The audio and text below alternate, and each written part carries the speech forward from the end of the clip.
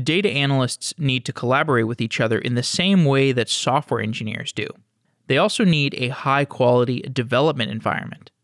These data analysts are not working with programming languages like Java and Python, so they're not using an IDE such as Eclipse.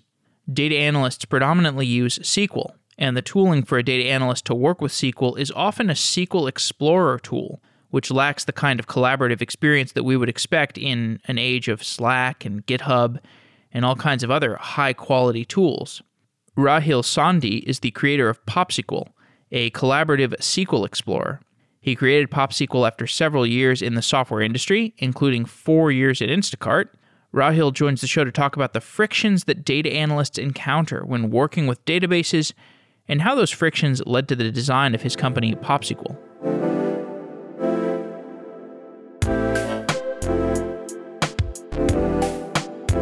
Rahil, welcome to the show. Thank you. You're the founder of PopSQL, but before that you were at Instacart for 4 years. Did your experience at Instacart inform the idea of PopSQL? I mean, I've been writing SQL my whole career since like 2012.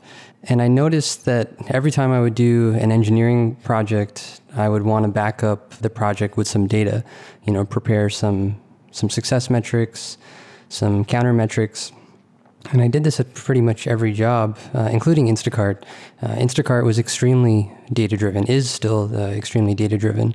And yeah, so for sure, a lot of the motivation came from Instacart, and that's actually when I started working on it on the side. So it sounds like there were a few chronic problems that you noticed in the SQL user experience. I think you said something around metrics and something around saving your work. So what were those key frustration points that you noticed in your work as somebody working with SQL a lot? Yeah, I used to use SQL editors like, let's say SQL Pro.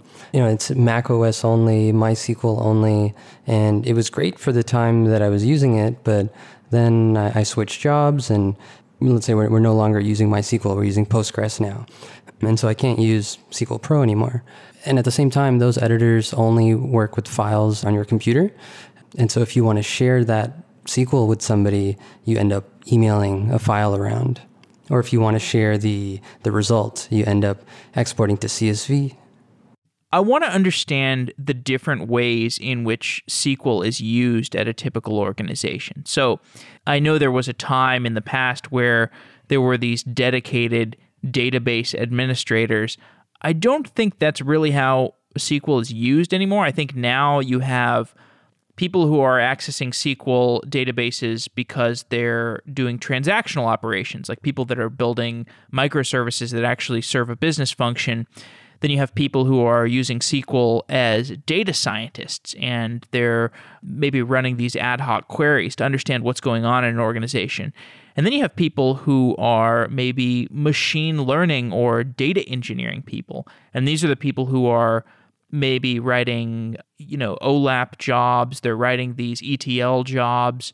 Can you tell me about the different users of SQL infrastructure?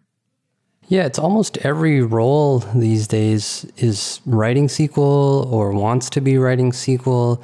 And I think that's the macro trend that supports PopSQL. It's not just for data analysts. It's not just for data scientists. A savvy or a product manager today wants to be SQL savvy. They want to be able to write SQL and get answers to data themselves without having to bug their analyst or have their requests sit in a Jira queue for an analyst to answer. So there's a use case for product managers. There's a use case for people in operations. So imagine you're at Instacart or DoorDash and you need to look up what's going on with some order, or what are the, I'd say average wait times in a given region. You can do all that with SQL.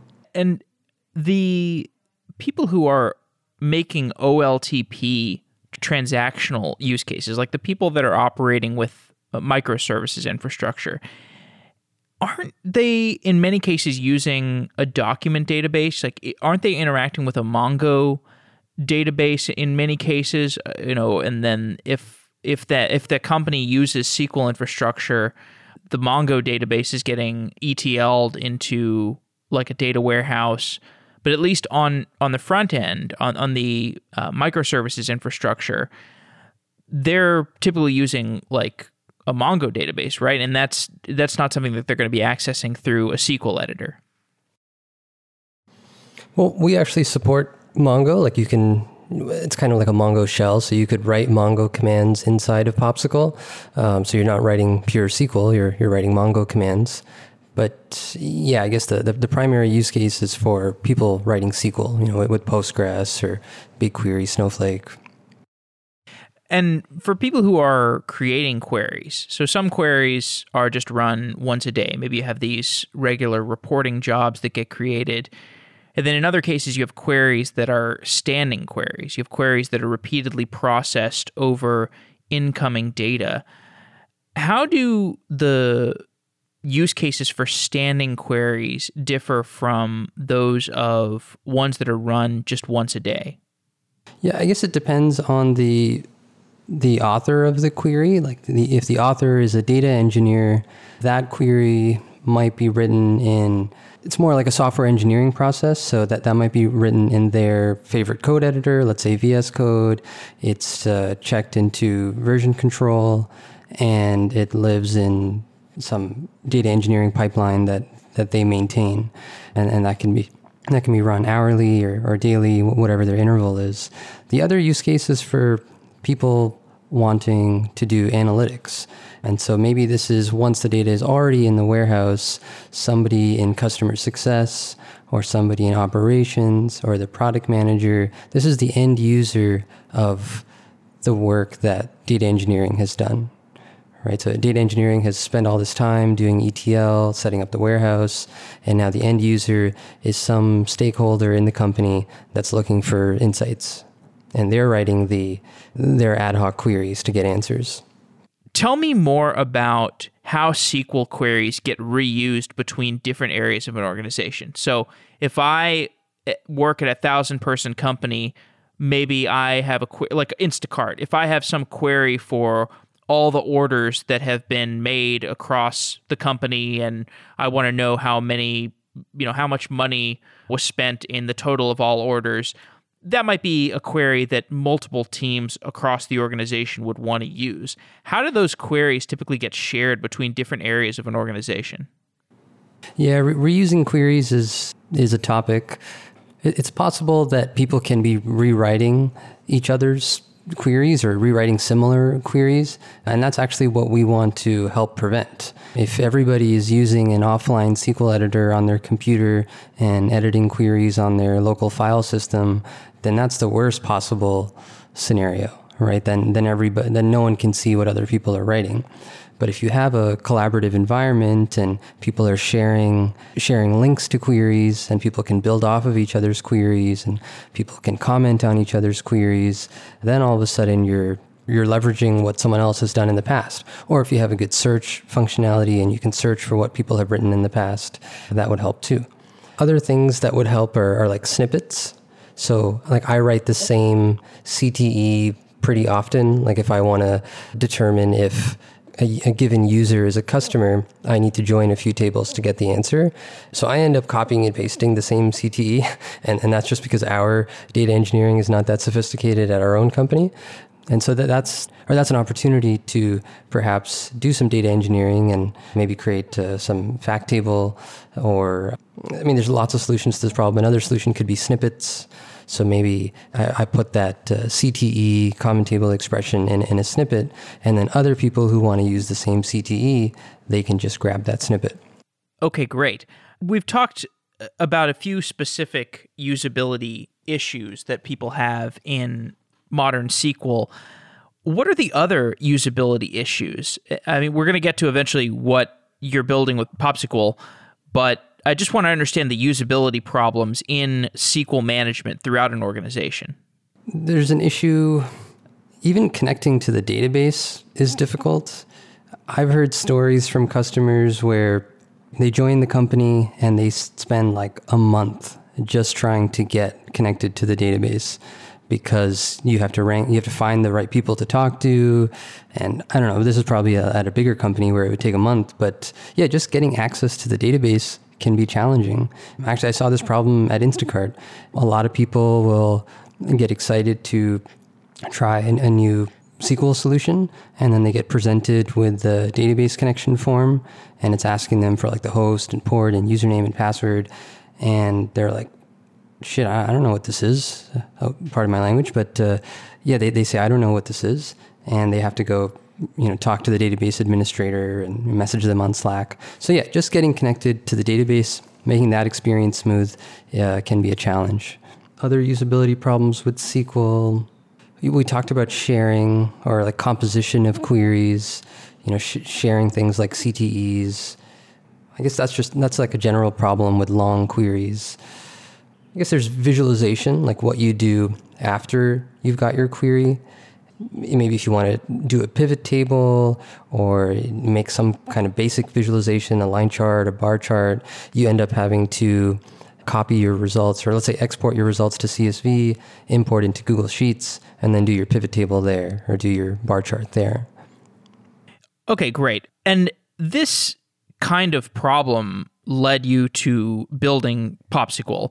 And PopSQL is kind of like a traditional SQL Explorer or Database Explorer that people might be familiar with. And I think of these database explorers as in some ways similar to what a developer wants out of an IDE, out of an interactive development environment like WebStorm or IntelliJ. You want this system that's going to support you as a developer.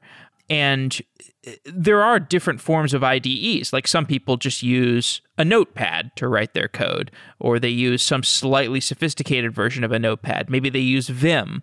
But there's a wide range of different tools that people will use to assist them in the development of their code. I don't think we have the same range of tools, of rich tools when it comes to database usability and database exploration. To me, that seems like one of the problems that you're addressing with PopSQL. How does the experience that you want to create with PopSQL compare to what a developer wants out of an IDE? Yeah, I think there's a ton of overlap between what people want in a software engineering IDE and a data analysis IDE. For example, good autocomplete. In VS Code, depending if you're using a statically typed or dynamically typed language, you'll get different set of suggestions. In a SQL editor, you kind of want something similar. Like if I'm connected to a Postgres database, can you recommend the Postgres functions? Maybe can you recommend the functions that I use often? It could be generate series or date trunk, extract. And then once I click that suggestion, can you help me fill out the arguments? Can you give me hints on what each argument means, what order they need to be in? I think Google Sheets does this really well. If you start typing a function, it helps you as you're choosing the function. It gives you a hint about what each argument is. And so the software engineering editors have that, and I think the SQL editors should have that too. So that's autocomplete for one example. Others can be like linting and error highlighting. If I make a mistake in my SQL, let's say I'm missing a comma or I've got the order of operations wrong, I always mix up order by and limit. I just put it in the wrong order sometimes. And so if the editor can catch this for me and just fix it for me, that would be magic. Okay, so how do people actually use PopSQL in practice? What does the user experience look like? So we have a desktop app and a web app, so it's cross-platform. If you're using the desktop app, you can connect to a local database, let's say on your computer. Really, you can connect to any database that your computer can reach. So even if you're connecting to like your RDS database and you need to be on VPN to access it, then that's a great candidate for the desktop app. As long as your computer's on the VPN, you can SSH into your Bastion host, whatever you need to do. As long as your computer can reach the database, PopSQL can reach it as well. If you want to use the web app, then our servers need to be able to connect to your database, and you can do that through an SSH tunnel as well. So once you're connected, we support all the major databases, so Snowflake, BigQuery, Redshift, MySQL, Postgres, even some non-relational databases, Cassandra, Presto. So once you're connected, you're in an editor-like experience. So you can start writing SQL. You can name your queries just like a Google Doc. You can organize them in folders. You can get like an easy link to share your query and share your analysis with somebody else. You can build charts in the app. Yeah, I think that's a good high-level overview.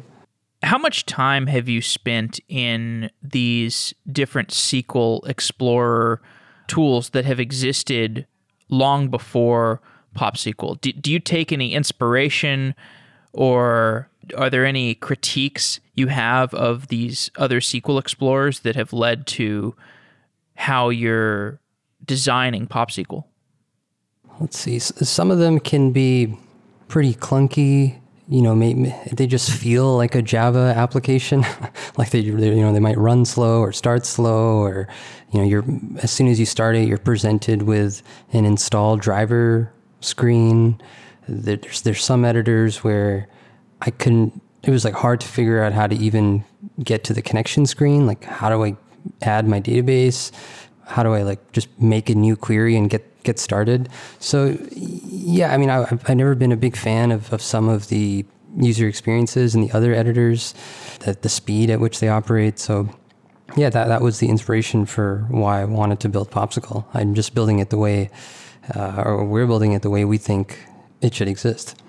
If I'm working a lot with SQL, I have a wide variety of queries. So if I'm focused on SQL all day long, I've probably got at least 10 or 15 different queries that I'm running for various use cases.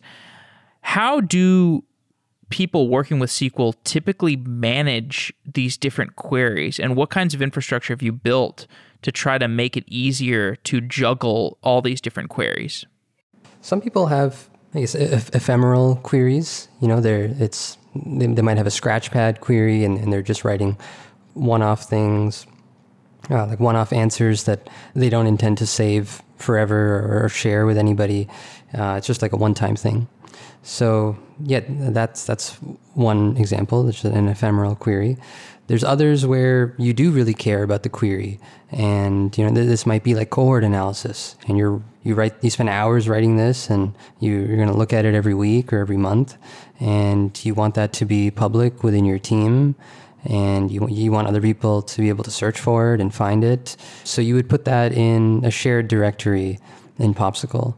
So it's kind of like Google Drive. You might have your own private documents, and you might have some public documents. And you can organize them in folders in Popsicle. So you can do it by team, say sales, finance, customer success. You can do it by topic.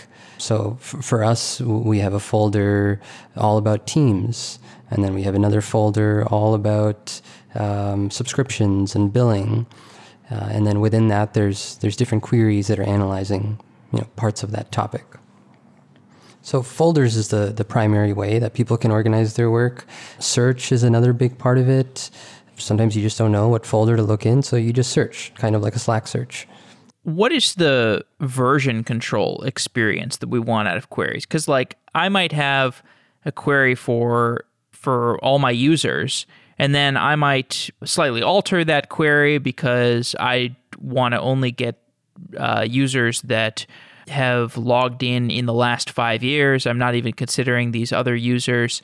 Maybe I want this query to be completely updated, or maybe I kind of want to fork the query and make a copy of it and make it slightly different, so I have a record of both of them. What do I want out of a version control experience for my different queries? So what we have right now is built-in version control, revision history, just like Google Docs. There is another use case where people want to use their Git repo. Now, not every company has a Git repo for their SQL queries. So this is more of an advanced use case. And we plan on supporting that pretty soon. In terms of like forking and changing parameters of your query, like I think you mentioned dates, we have something called query variables. So, if you had, let's say, select count from users that signed up after a certain date, you can just put in a variable for that date, and then you could say, like you get a form to enter the value for that variable, and that could be a week ago or a month ago, whatever you like. And so as you're changing the variable value, that does not change the underlying query. So you can use a different value every day, but the version control for that query is not being changed. What do you use to actually build the version control system? Did you build it on top of Git, or is the user actually interfacing with Git, or did you make a version control system from scratch? It's not using Git. It's like a Rails plugin that does like audit tracking, like change tracking. So it's something, it's not Git under the hood. Got it. Makes sense.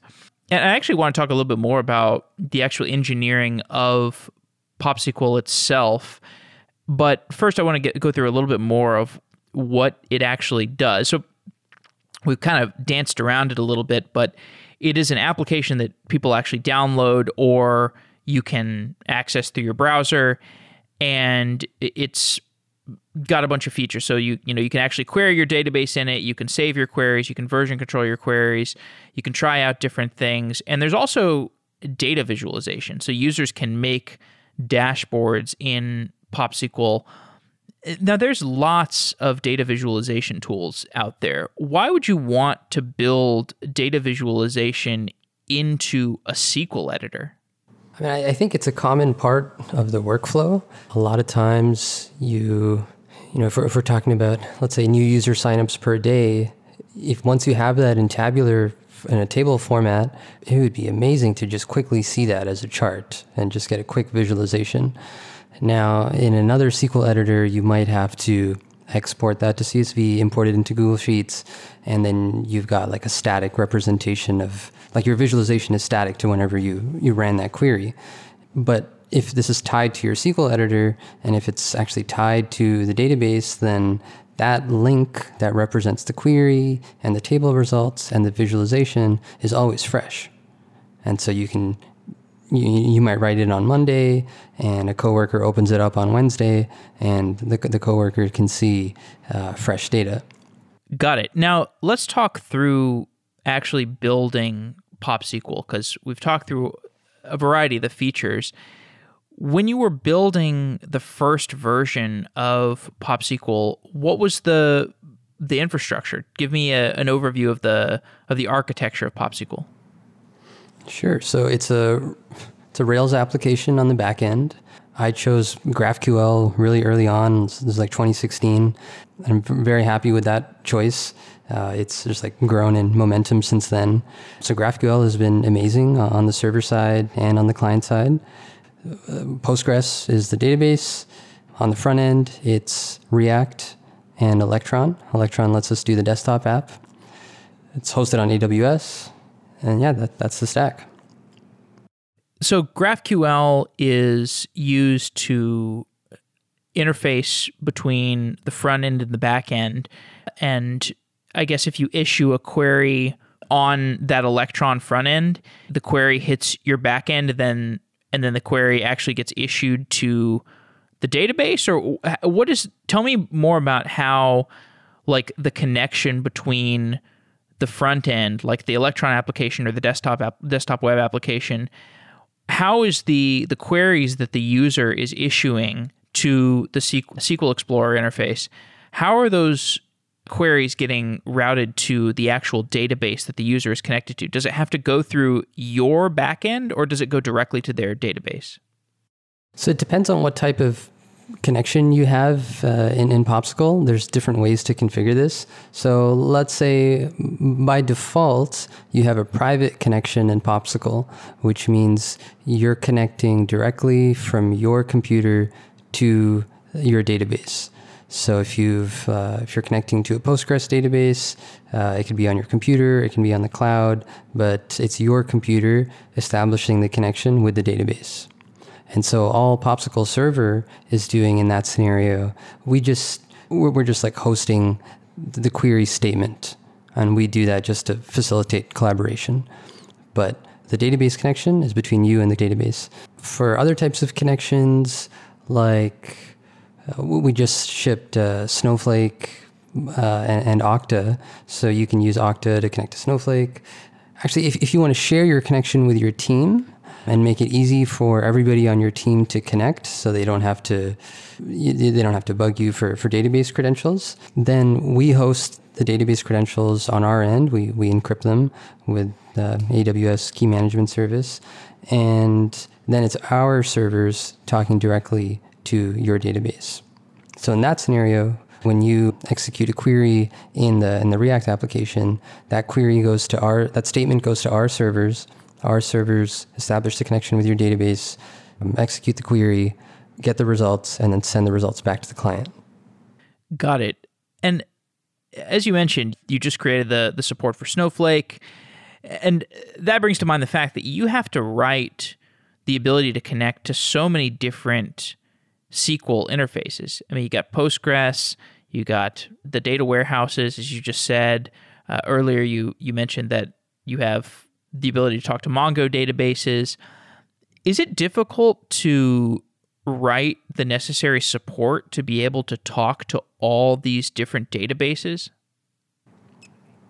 Yeah, it's a challenge, especially because we have these two different ways of connecting. So we end up having to write Node.js connectors for the direct connections, where it's your computer talking directly to the database. And then we have to write Ruby connectors for these cloud connections that we call, where our servers talk directly to your database. Eventually, we'd like to clean this up and have to write them once. But for now, we've been able to get by. Tell me more about the engineering difficulties of integrating with all these different database systems. Yeah, there's different, even for one database, there's different versions, right? Like, well, let's say Postgres 9 to 12, things that, like, those are major updates and those are major changes. And maybe the query that we use to fetch your schema on Postgres 9, it might be different than the query we use to fetch your schema in Postgres 12. Maybe some things are stable, like get me a list of tables. Fine, maybe that's the same. But maybe get me a list of materialized views. Maybe that changes. Maybe the query for that has changed. So yeah, even within one database, we have to support different versions, and that's a challenge. Across databases, we really have to understand each database, right? How do you get the schema for Postgres versus the schema for Snowflake versus the schema for BigQuery? And then not all databases have the same features. Not everybody has materialized views. Not everybody has triggers. So you really have to understand each database. Like, I've only really used MySQL and Postgres through my career. So if I have to write some Presto, if I'm writing the Presto connector, I got to go learn Presto, or whoever's writing it. What's the hardest engineering problem you've had to solve so far? I mean, there's things that happen all the time. I think just this past weekend, I had to figure out why certain large queries were just not processing. And just debugging that issue requires you to go into so many different systems. So, like, first check the logs. Where is this query going? Like, fine, maybe we're receiving the query, like the execute query request. Are we able to establish the connection to the database? Like, can we even reach this database? Yeah, okay, fine, we can reach it. Did the query run successfully against the database? Yeah, it looks like it ran. Okay, what happens after it finished running?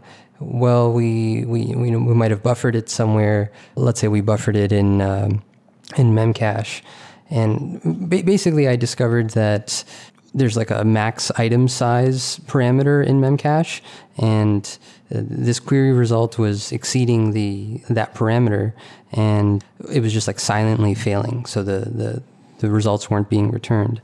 So I had to go in and change the max item size for Memcache, and now like we support large query results.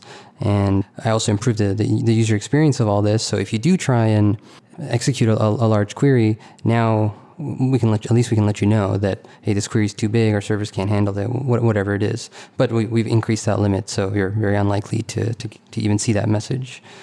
So just debugging these distributed systems, making sure there's really good logging in place so that when somebody writes into support and gives you some vague explanation of what's going on just from their perspective, right? All they did was run a query and it never completed. That's all the information you have. Now you have to go debug a ton of systems and trace everything and see what went wrong. And you learn from these experiences, and I've become a much more defensive engineer over time. I just assume everything is going to break. I'm going to have to debug everything at some point, right? That support request is going to come in and I'm going to have to trace everything. So the logging better be good. The error reporting better be good. I think, that's been a big lesson for me. That example of having to debug problems that emerge when a customer issues a query and it just doesn't work and they don't know why, and you're going to have to dig into the logs. Does that mean that you're logging everything that the users are doing, or do the users have to send you in their logs in that context? Well, in this example, it was one of the cloud connections where our servers our servers are talking directly to your database. So some companies do this to make onboarding easier, right? Like the first person that signs up for Popsicle at your company sets up the connection, let's say the Redshift connection. And now the next 10 people that sign up, they're not greeted with this daunting connection form. They can just use the connection that the first person set up. Okay.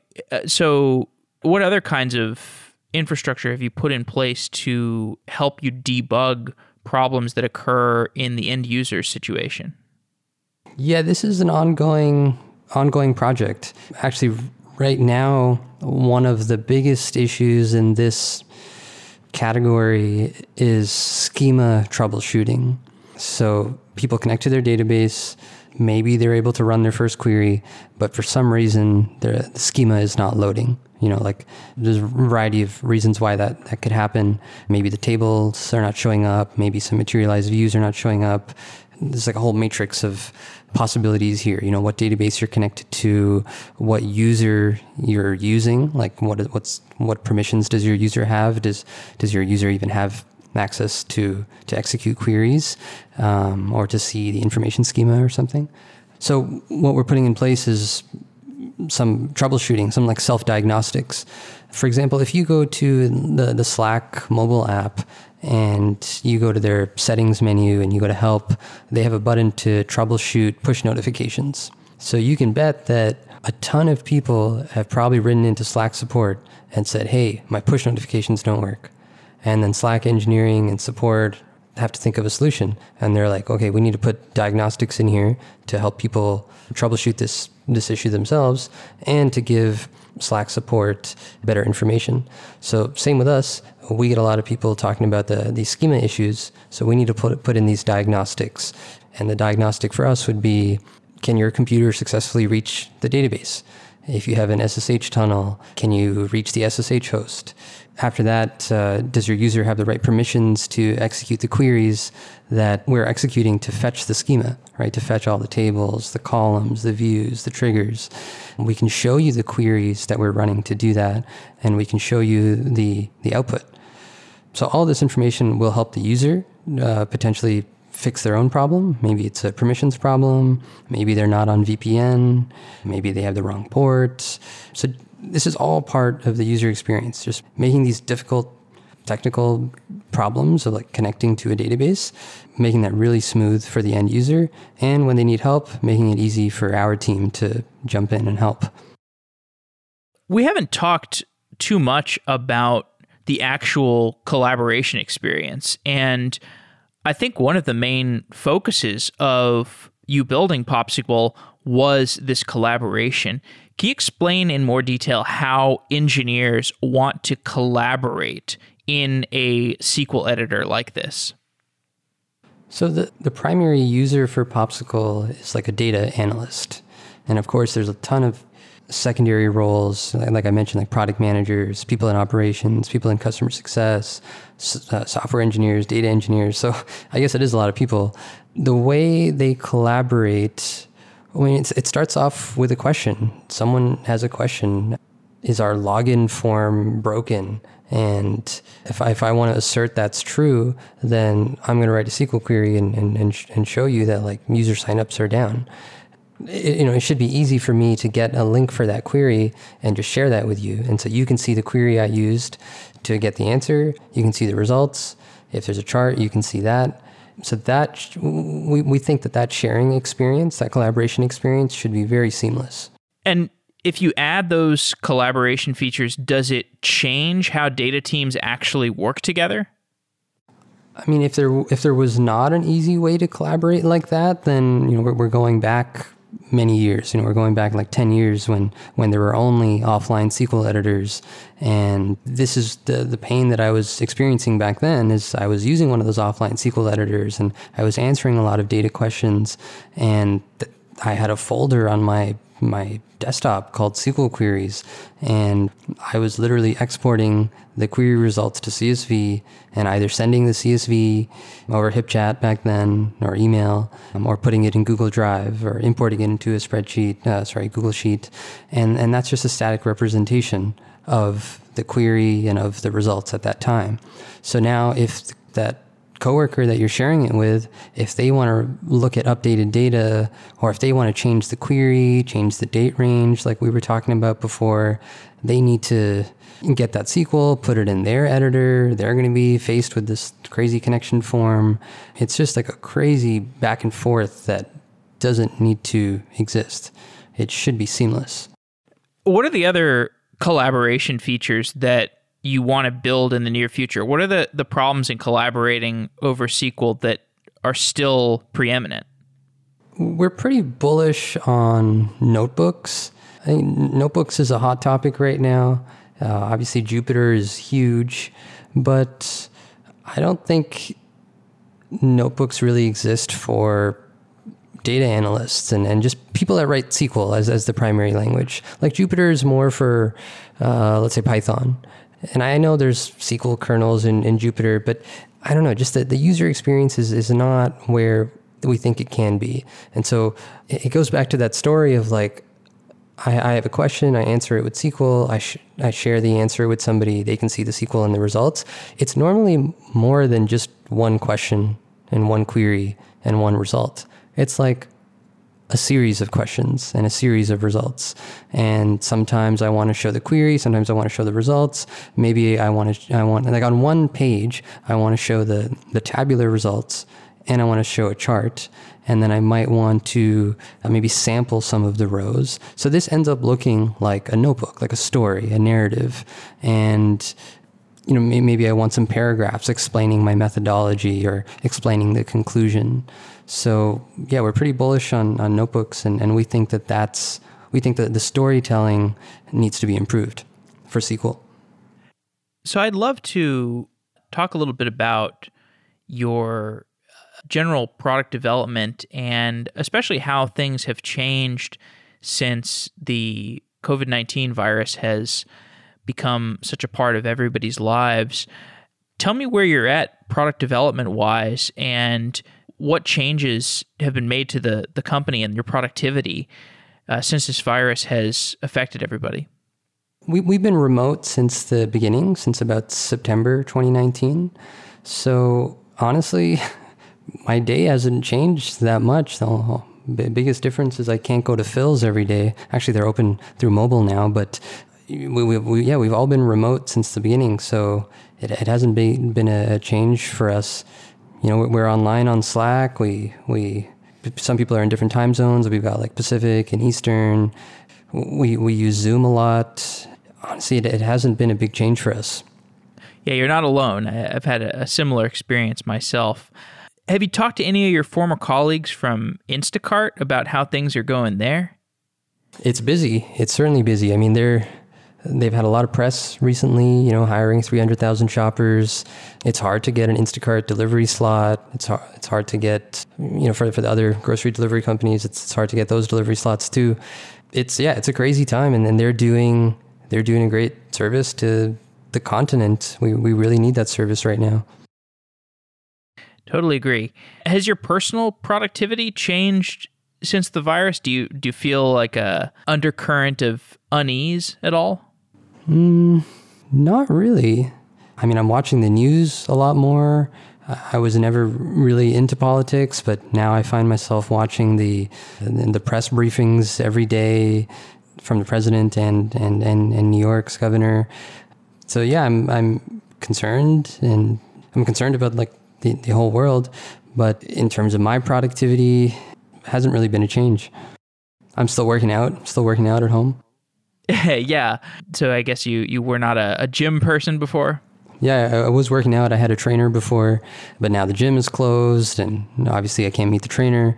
So I just started doing it at home. Basically, I'm saying I didn't let the virus stop me from training. Totally. So what would you be working on if not PopSQL? I'm really not sure. I don't think about that much. I've always wanted to be an entrepreneur. I had my first company when I was like 13 years old, selling Counter-Strike game servers. I knew what I wanted from that young age. And coming to Silicon Valley was me trying to get the experience I knew I would need to start a company, become a better engineer, see how companies like Instacart scale, basically be a student in Silicon Valley. And then when I'm ready with my idea and the skills I think I'll need, then I can start.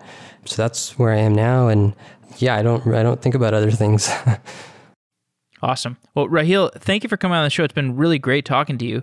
You have anything to add about the future of PopSQL and where you're going with the company?